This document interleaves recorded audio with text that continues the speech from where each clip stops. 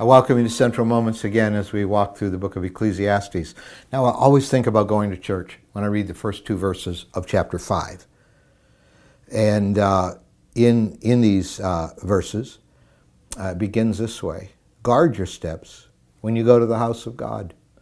Now, what way do we guard our steps? We're going to talk about our attitude.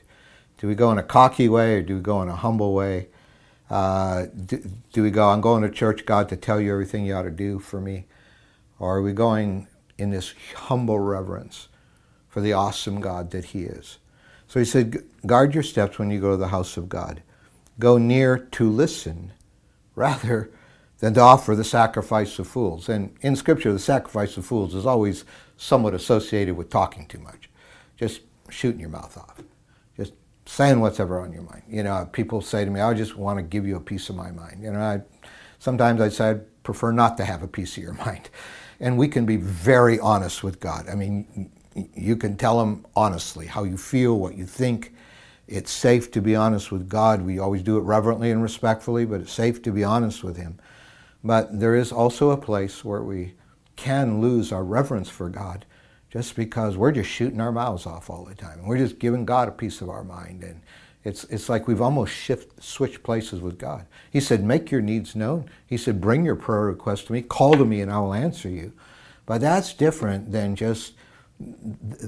what he calls here the sacrifice of fools when we go to the house of the Lord. He said, go near to listen rather than to offer the sacrifice of fools who do not know what they do wrong. And then he builds on this in the next verse. Do not be quick with your mouth. Do not be hasty in your heart to utter anything before God. Don't be too hasty. Because God is in heaven and you're on earth, so let your words be few. Wow, that's quite a verse. Look, you ought to come with this reverence. Look, you don't see the whole picture. I mean, often it's very true. We can't see the forest for the trees. We are on earth. Our perspective is limited. But he's the sovereign God who sees the forest. He sees the beginning from the end. God's in heaven and you're on earth. So keep your mouth shut is what he's basically saying. I mean, let's just be careful that we don't lose that reverence for God's sovereignty and his authority. But rather we come humbly. And that we don't try to change places with God. You know, we do a lousy job trying to be God ourselves. And often we think we can do a better job being God than he can.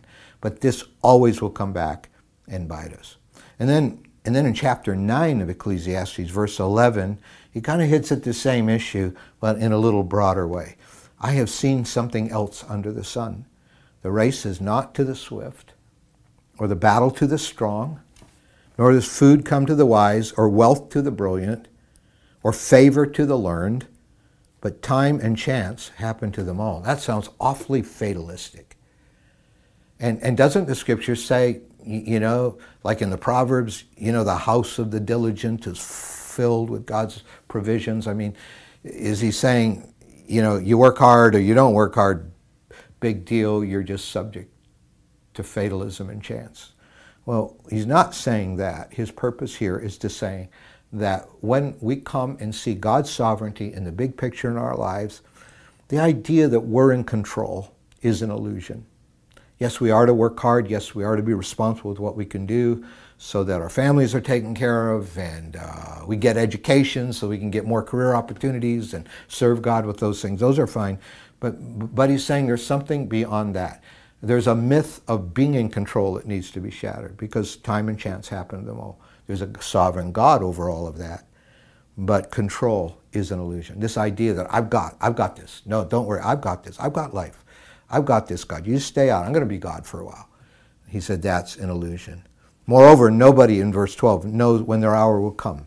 As fish caught in a cruel net or birds taken in a snare, so people are trapped by evil times that fall unexpectedly on them. We live in a messy, hard world.